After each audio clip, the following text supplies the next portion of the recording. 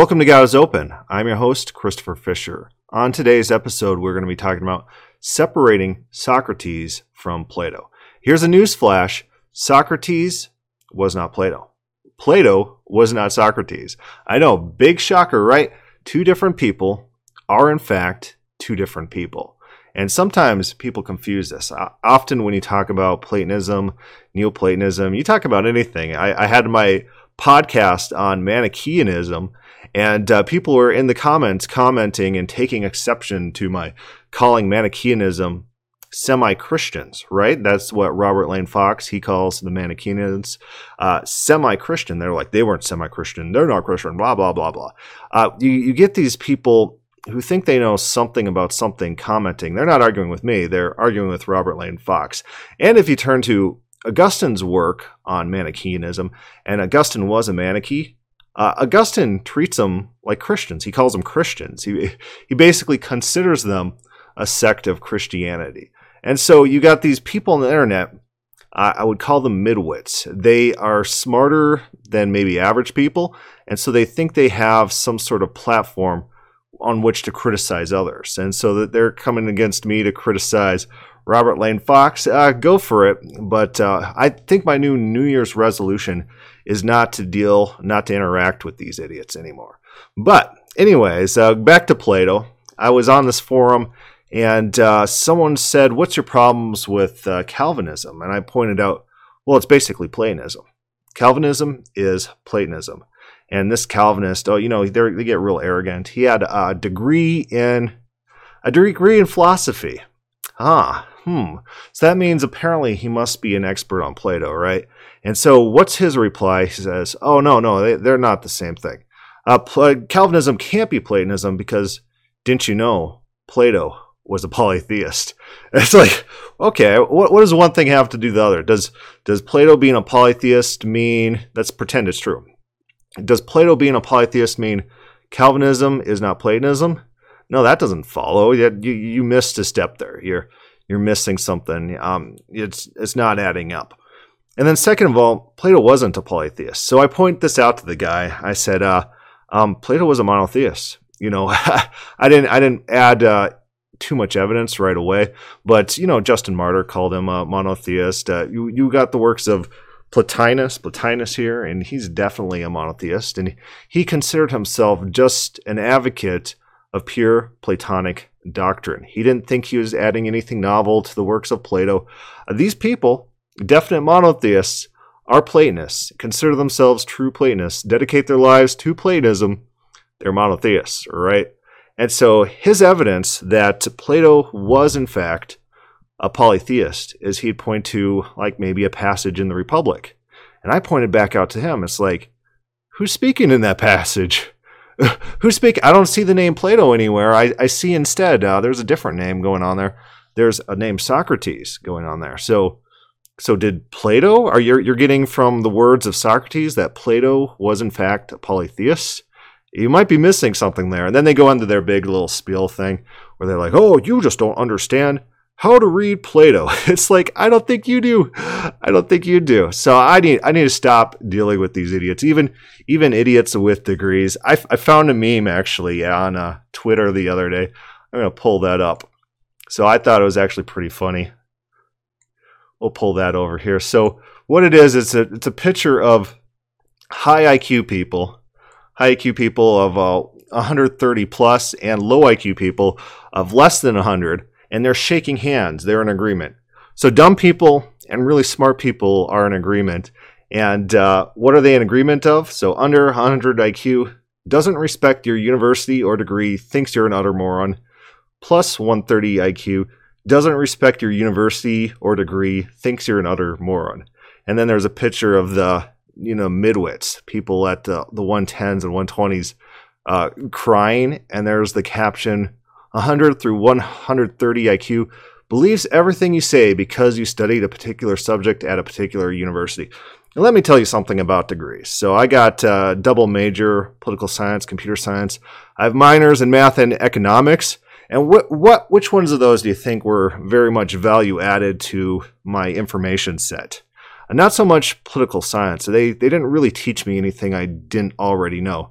not really computer science. I knew most everything in computer science that they tried to teach me in university for computer science. It was actually the math and the econ. I don't go study math on my own, and economics was a fairly new field to me, so I had value added there. But most of these people with degrees, it's not hard to get a degree. You look at these master programs. I had a guy working for me who was going for his master's, and it was an online class. And the people he was interacting with in the forums in his class, absolute morons. They give these degrees to absolutely anyone. So they're not to be respected. A degree is only as good as the person behind the degree. So they need to demonstrate they know what they're talking about. And someone claiming that Plato was a polytheist is not demonstrating very good education. Probably not worth dealing with. So I'm going to try in my life to stop dealing with these people who don't know anything that they're talking about. But today we're talking about that. We're talking about Plato, we're talking about Socrates, and how to differentiate the two. What were the beliefs of them, and how did they vary? How can we tell when we're reading Plato what is Socrates and what is Plato? Just a little quick rant right there, but we're going to turn to Lloyd P. Garrison's book on Plotinus. I got it pulled up here. A beautiful book. Best book on Plotinus out there. I don't think there's too many books on Plotinus, but it'll really help you understand Plotinus, his body of work, what he believed, and why. But we're going to see what he says about Plato. Plotinus and his interaction with Plato. He says, we know that Plotinus considered himself simply a disciple of Plato. So when there's people out there, what happened on that Schuyler Fiction talk I had when I pointed out Christianity is very much Platonism, and there's people in the comments saying, oh no, not Platonism, Neoplatonism. Well, guess what? Neoplatonism is a subset of Platonism, and people like Plotinus, they believed that they were teaching true Platonic doctrine. They didn't think that they were adding anything novel or new.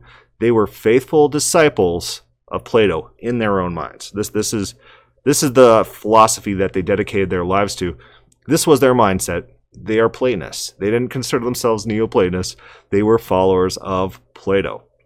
Anyways, here's what Lloyd Garrison says. Neoplatonist is a term of art and indicates a measure of critical revision that may have in fact occurred, but of which Plotinus is seemingly unaware. If Plotinus had commentaries on Aristotle read and discussed, it was evidently not because he approached Aristotle with the eye of a neutral scholar. Thinking that the doctrines of Plato embodied wisdom, Plotinus correctly recognized that the greatest challenge to this position came from Aristotle. The reading of Aristotelian commentaries was, I suggest, part of a definite strategy to understand the essence of Aristotelian objections to Plato in order to provide their proper responses. So Plotinus read Aristotle with an eye to defend Plato. It's interesting that Plotinus gets a lot of his understanding of Plato's actual teachings from Aristotle's criticism of Plato, and not necessarily from Plato's actual written works. We read on. An additional and sometimes overlooked facet of Plotinus's Platonism is that Plotinus leans heavily on Aristotle for an understanding of what Plato's doctrines actually were. For one thing, Plotinus's Plato is sharply distinguished from Socrates, following that perfect natural distinction in Aristotle. Nothing in the Enneads is derived or depends on what we have come to recognize as especially Socratic. Isn't that funny? I'll read that again. Nothing in the Enneads is derived from or depends on what we have come to recognize as especially Socratic. More importantly, Plotinus follows Aristotle in holding that Plato had an unwritten doctrine of principles. Oh, imagine that. He had his own little mystery religion going on. He had his secret principles that he didn't share with the world. The world who would kill people for revealing certain mystery features, and people who will kill people for not honoring the gods, as was Socrates. That's what Socrates, one of his crimes he was accused of, was corrupting the youth and teaching to forego honors to the gods. This is Socrates' crime. And we'll read that in Xenophon. We'll pull up Xenophon just a little bit later.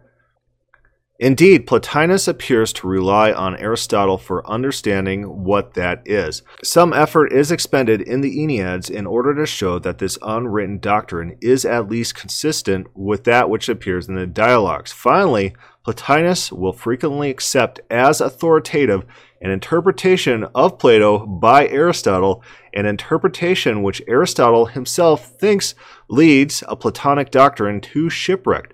Plotinus, however, will typically attempt to show that what Aristotle thinks is a disastrous consequence of a Platonic position is in fact true and even necessary. The alternative Aristotelian position is what ought to be rejected, and yet where Plotinus judges that Aristotle is really not in disagreement with Plato, he will quietly adopt Aristotle's terminology, distinctions, and even his explicit conclusions.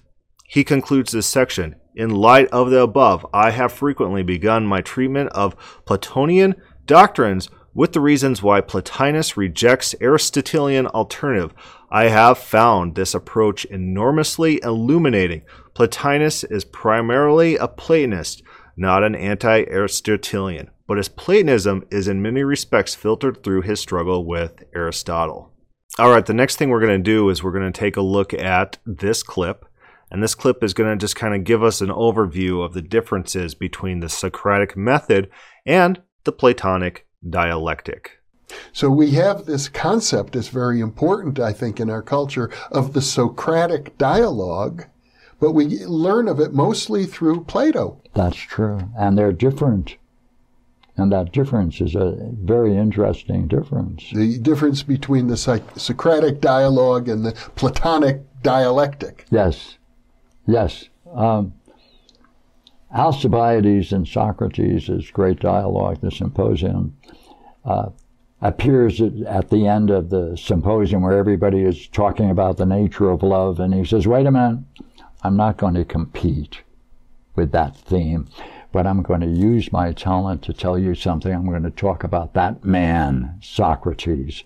And it's his speech about Socrates that we learn things that allow us to make the distinction between Plato and Socrates, because at that point, Alcibiades says, hey, you know, the kind of dialogues that Socrates had were with tanners, merchants.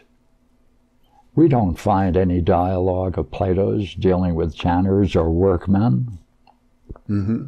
Second, he says, he had such dialogues within it that brought participants to be in a state where they were crying and being upset and wrapped up in all kinds of states of mind. He said there were people around him who then imitated him. They became in history called the Socratics, of which we know nothing because all the records have been destroyed. How interesting. Yeah.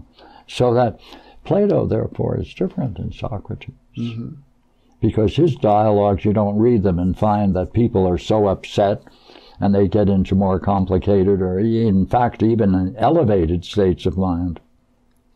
He often ends where the individual recognizes the nature of their own ignorance and he leaves it at that. Plato does. Plato, not Socrates. But Socrates does almost the opposite. He goes to working class people and he asks them, how do you do what you do? And they can't always tell him. Yeah. And yet he begins asking questions to bring out the fact that they actually can articulate aspects of their art, their trade, their profession that they, prior to that, weren't able to articulate.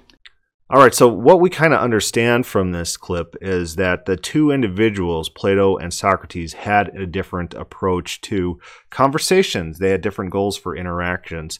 Socrates actually tried to attempt to send people away with practical advice. He wanted to get to the root of some sort of matter, to flush out things that people already knew, to send them away with life-changing information, whereas Plato sought to delve into deeper truths, and often the people walked away dejected. This is actually the picture we get of Socrates in Xenophon. So we're going to turn to Xenophon's memorabilia and just be thinking about this picture of Socrates that we are learning about. And think how fitting or unfitting this is of Socrates as we might see him in Platonic dialogues such as Timaeus. Let's look how he starts this. In the first place, what evidence did they produce that Socrates refused to recognize the gods acknowledged by the state? Remember in the Republic where Socrates is trying to ban all mention of the gods because the gods have illicit affairs. They do things that are unworthy of godhood. And contrast this to what is said in Memorabilia. In the first place, what evidence did they produce that Socrates refused to recognize the gods acknowledged by the state? Was it that he did not sacrifice, that he dispensed with divination? On the contrary, he was often seen engaging in sacrifice at home at the common altars of the state, nor was his dependence on divination less manifest. Scrolling down, this is a very, very interesting passage. Yet no one ever heard Socrates say or saw him do anything impious or irreverent. Irreverent, like saying that the gods should be banished? That might be a little bit irreverent. Indeed, in contrast to the others, he set his face against all discussion of such high matters as the nature of the universe. Wait a minute, what? Let me read that again. He says, indeed, in contrast to others, he set his face against all discussions of such high matters as the nature of the universe. Turn to Timaeus. Timaeus is all about the creation of the world by some demiurge and the nature of time and an unchanging being outside of time. Contrast that with what Xenophon is telling us about Socrates. Socrates doesn't care about the nature of the cosmos. Keeping on, let's keep going on. It says, how the cosmos, as the savants phrase it, came into being. He didn't care about those things. That is specifically described in Timaeus. But apparently, Socrates doesn't care about it. Or by what forces the celestial phenomenon arise. To trouble one's brain about such matters was, he argued, to play the fool. He would ask first, did these investigators feel their knowledge of things human so complete that they betook themselves of these lofty speculations? So Socrates, he's focused on the human element, things about us, things that are practical and worldly, things that we can have use of, rather than lofty divinity type stuff. The formation of the universe, the nature of metaphysics. That's not in the realm of Socrates, his normal teaching, right? As we've already read in Lloyd Gerson, that there's a definite filtering out of Socrates that needs to happen in order to get to true Platonism. The Platonists understood this. Apparently, modern day philosophy students with degrees do not understand this.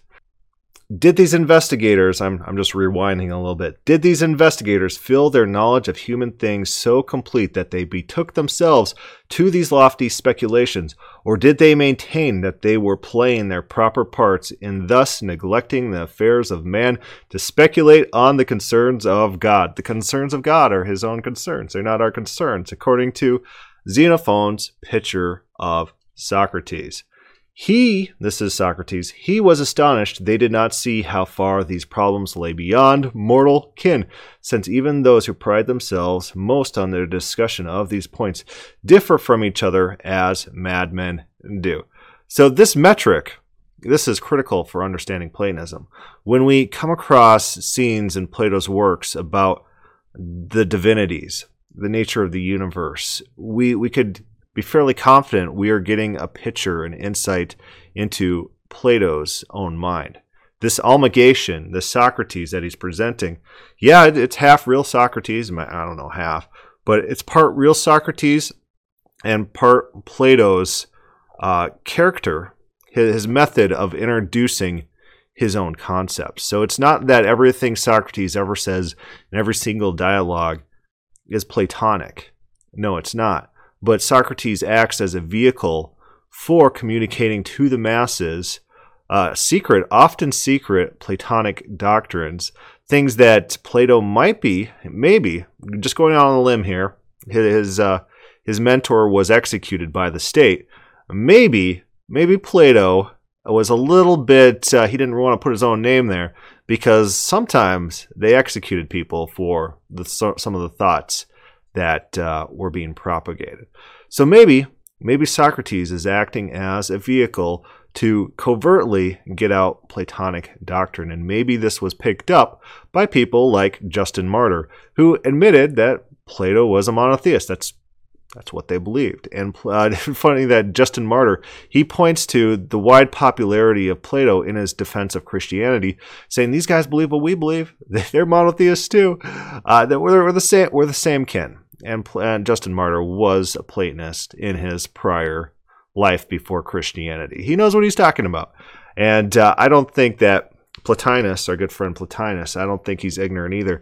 I think he's onto something, that Plato's doctrine can be extracted from the character of Socrates, and is not to be confused with everything that's presented. And even if some of these dialogues talk about the gods, in what way are they being introduced? In what way are they being talked about? Does Plato himself accept the reality of the gods? Remember what Porphyry does with Christianity. He criticizes Christians for claiming that they were polytheists.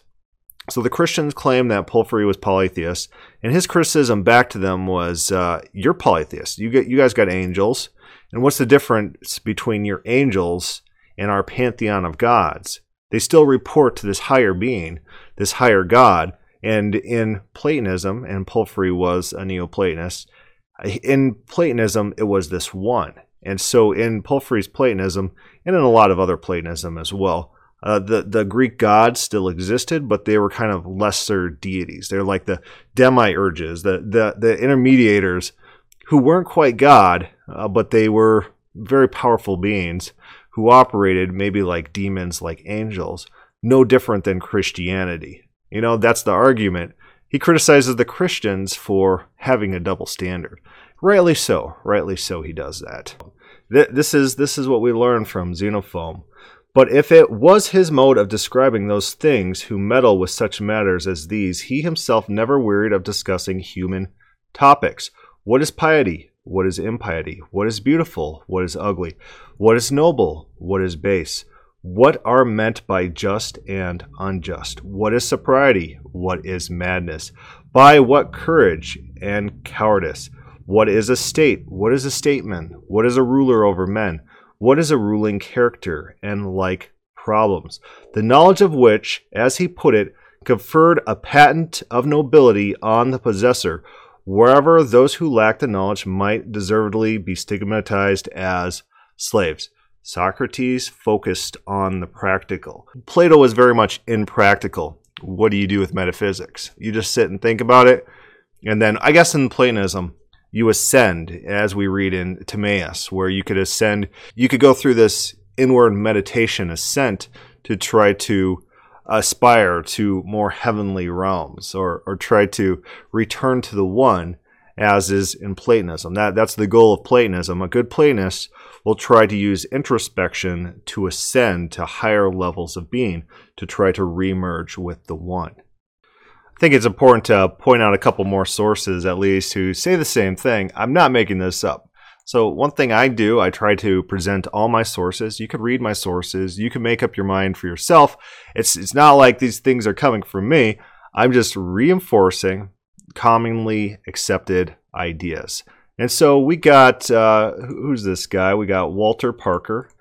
And he has this section on Plato and Socrates. And he says, Plato, we habitually, when we talk about our teachers in the Republic, the Ferratus, a cutting knot, for Plato speaks to us indirectly only in his dialogues by the voice of Platonic Socrates, a figure most ambiguously compacted of the real Socrates and Plato himself. So Socrates in the dialogues, an amalgamation of the views of Socrates and Plato.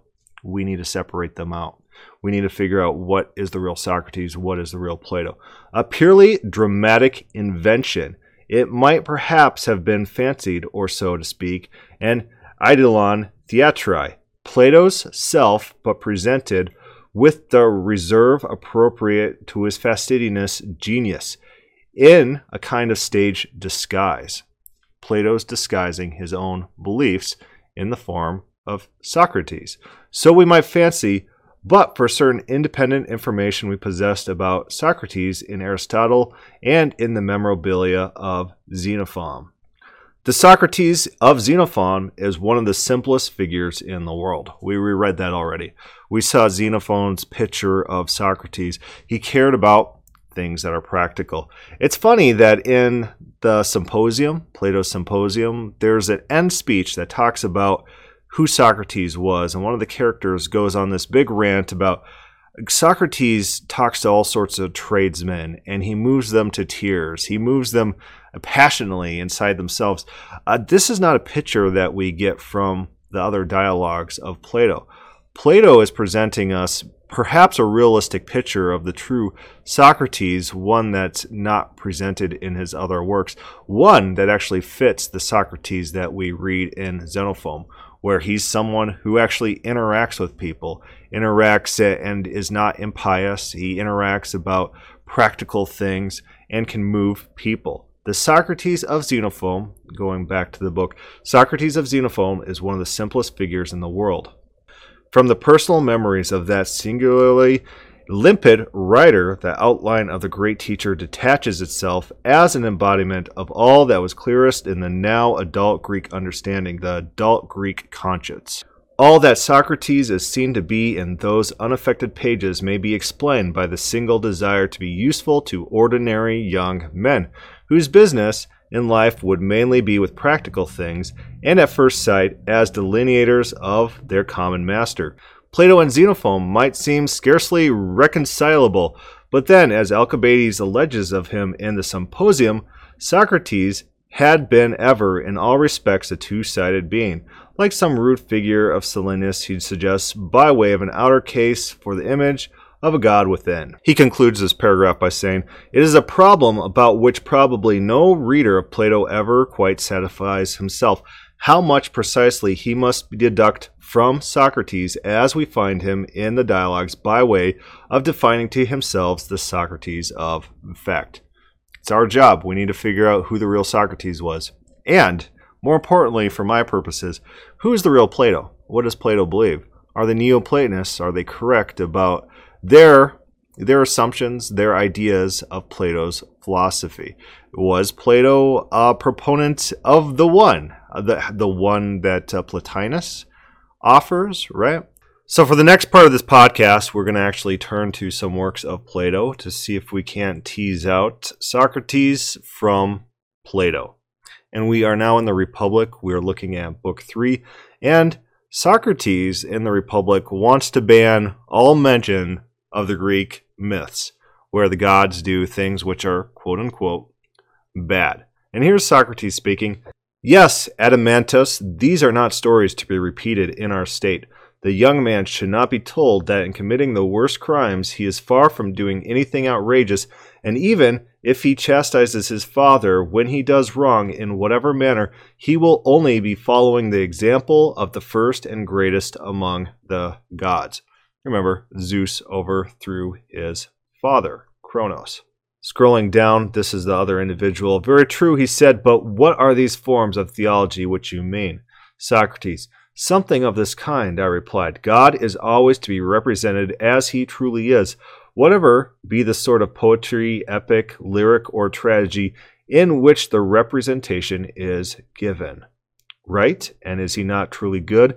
And must he not be represented as such? Certainly. And no good thing is harmful? No, indeed. And which is not hurtful hurts not? Certainly not. And that which hurts not does no evil? No. And can that which does no evil be a cause of evil? Impossible. And the good is advantageous? Yes. And therefore the cause of well-being? Yes. It follows, therefore, that the good is not the cause of all things, but the good only. Assuredly, then God, if he be good, is not the author of all things, as many assert, but he is the cause of the few things only, and not of most things that occur to men. For few are the goods of human life, and many are the evils, and the good is to be attributed to God alone. Of the evils, the causes ought to be sought elsewhere and not from him. This appears to be most true, he said. Scrolling down, "And what do you think of a second principle? Shall I ask you whether God is a magician, and of a nature to appear insidiously now in one shape and now in another, sometimes himself changing and passing into many forms, sometimes deceiving us with the semblance of such transformations? Or is he one and the same, immutably fixed in his own proper image? Immutability. We first talked about the good. God can only be good and not do any harm or evil. And we are getting into what does it mean to be good in Platonism. And I got a list of quotes of modern philosophers who echo this Platonic rule throughout Christian history. You hear Christians say it all the time. That which changes can only change for the worse. Therefore, God cannot change. This is their proof text for immutability. We find it in the works of Plato, from the mouth of Socrates. And remember, Xenophon says Socrates doesn't care about these things. But Plato does. Plato cares about these things. I cannot answer you, he said, without more thought. Well, I said, if we suppose a change in anything, that change must be effected either by the thing itself or some other thing. Most certainly. And things which are at their best are least liable to be altered or discomposed. For example, when the healthiest and the strongest, the human frame is least liable to be affected by meats and drinks, and the plant which is at the fullest vigor also suffers least from the winds or from the heat or the sun or any similar causes. Of course, and will not the bravest and wisest soul be least confused or deranged by an external influence? True. And the same principle, as I should suppose, applies to all composite things, furniture, houses, garments. When good and well made, they are least altered by time and circumstances. Very true. Then everything which is good, whether made by art or nature or both, is least liable to suffer change from without. True. But surely God and the things of God are in every way perfect. Of course they are. He can hardly be compelled by external influences to take many shapes. He cannot. But may he not change and transform himself? Clearly he said, and must be the case if he is changed at all. And will he then change himself for the better, for the fairer, or for the worse and more unsightly? If he changed at all, he can only change for the worse, for we cannot suppose him to be deficient either in virtue or beauty. Very true, Adamantius, but then one would say, whether God or man desire to make himself worse. Impossible. Then it is impossible that God should ever be willing to change, being, as is supposed, the fairest and best that is conceivable. Every God remains absolutely and forever in his own form. That necessarily follows, he said, in my judgment. Then I say, my dear friend, let none of the poets tell us that the gods, taking the disguises of strangers from other lands, walk up and down the cities in all sorts of forms. Look at this. Not Socrates. This is not Socrates. This is Plato. He's talking about the things of God, the form of God. God must be immutable. God can't take shape. God can't take form. He's forever immutable in himself without change or variation, because any change would be a change for the worse, degradation, even though this is coming from the mouth of Socrates. Does that sound like the Greek gods? Does that sound like a polytheist? If the gods are immutable, the God has to be a God, right? So it can't be plural. Can't be plural they're talking about here. God is immutable. Is Plato a monotheist? All right, we're going to stop there. But to quickly summarize, Socrates is not Plato, and Plato is not Socrates. The character of Socrates that we find within the works of Plato is an amalgamation between the ideas that Plato wants to introduce into society and the ideas of Socrates, not necessarily one and the same. And a lot of subversions going on in this character, covert operations, covert telling of unnamed theories and ideas that Plato keeps secret, as they often did in the ancient world. They kept their ideas of ascension and enlightenment secret, only meant for typically the elect, the individuals that were in the know, and not generally accessible to everyone. So Plato cared about the things of metaphysics. He cared about introspection. He cared about how the world functions and works, whereas Socrates, he cared about practicality. He cared about giving people useful information to better their lives. He cared about things of practical value. In this sense, we're able to tease out what is true Platonism from what is Socrates, what is not true Platonism, what is perhaps some sort of front that is put on by this character in this text in order to disguise a philosophy that underlies the system. Plato was a monotheist. He believed in immutability. He believed in the good. He believed basically in the one that Plotinus defines centuries later. This is his idea of God, which is Calvinism. These guys are quote-unquote Calvinists. Calvinists are kind of a bastardized Platonists. That's probably the better way of describing Calvinism, but they're all the same school. They're competing sects of the same school. Anyways, you got questions and comments, put that down below.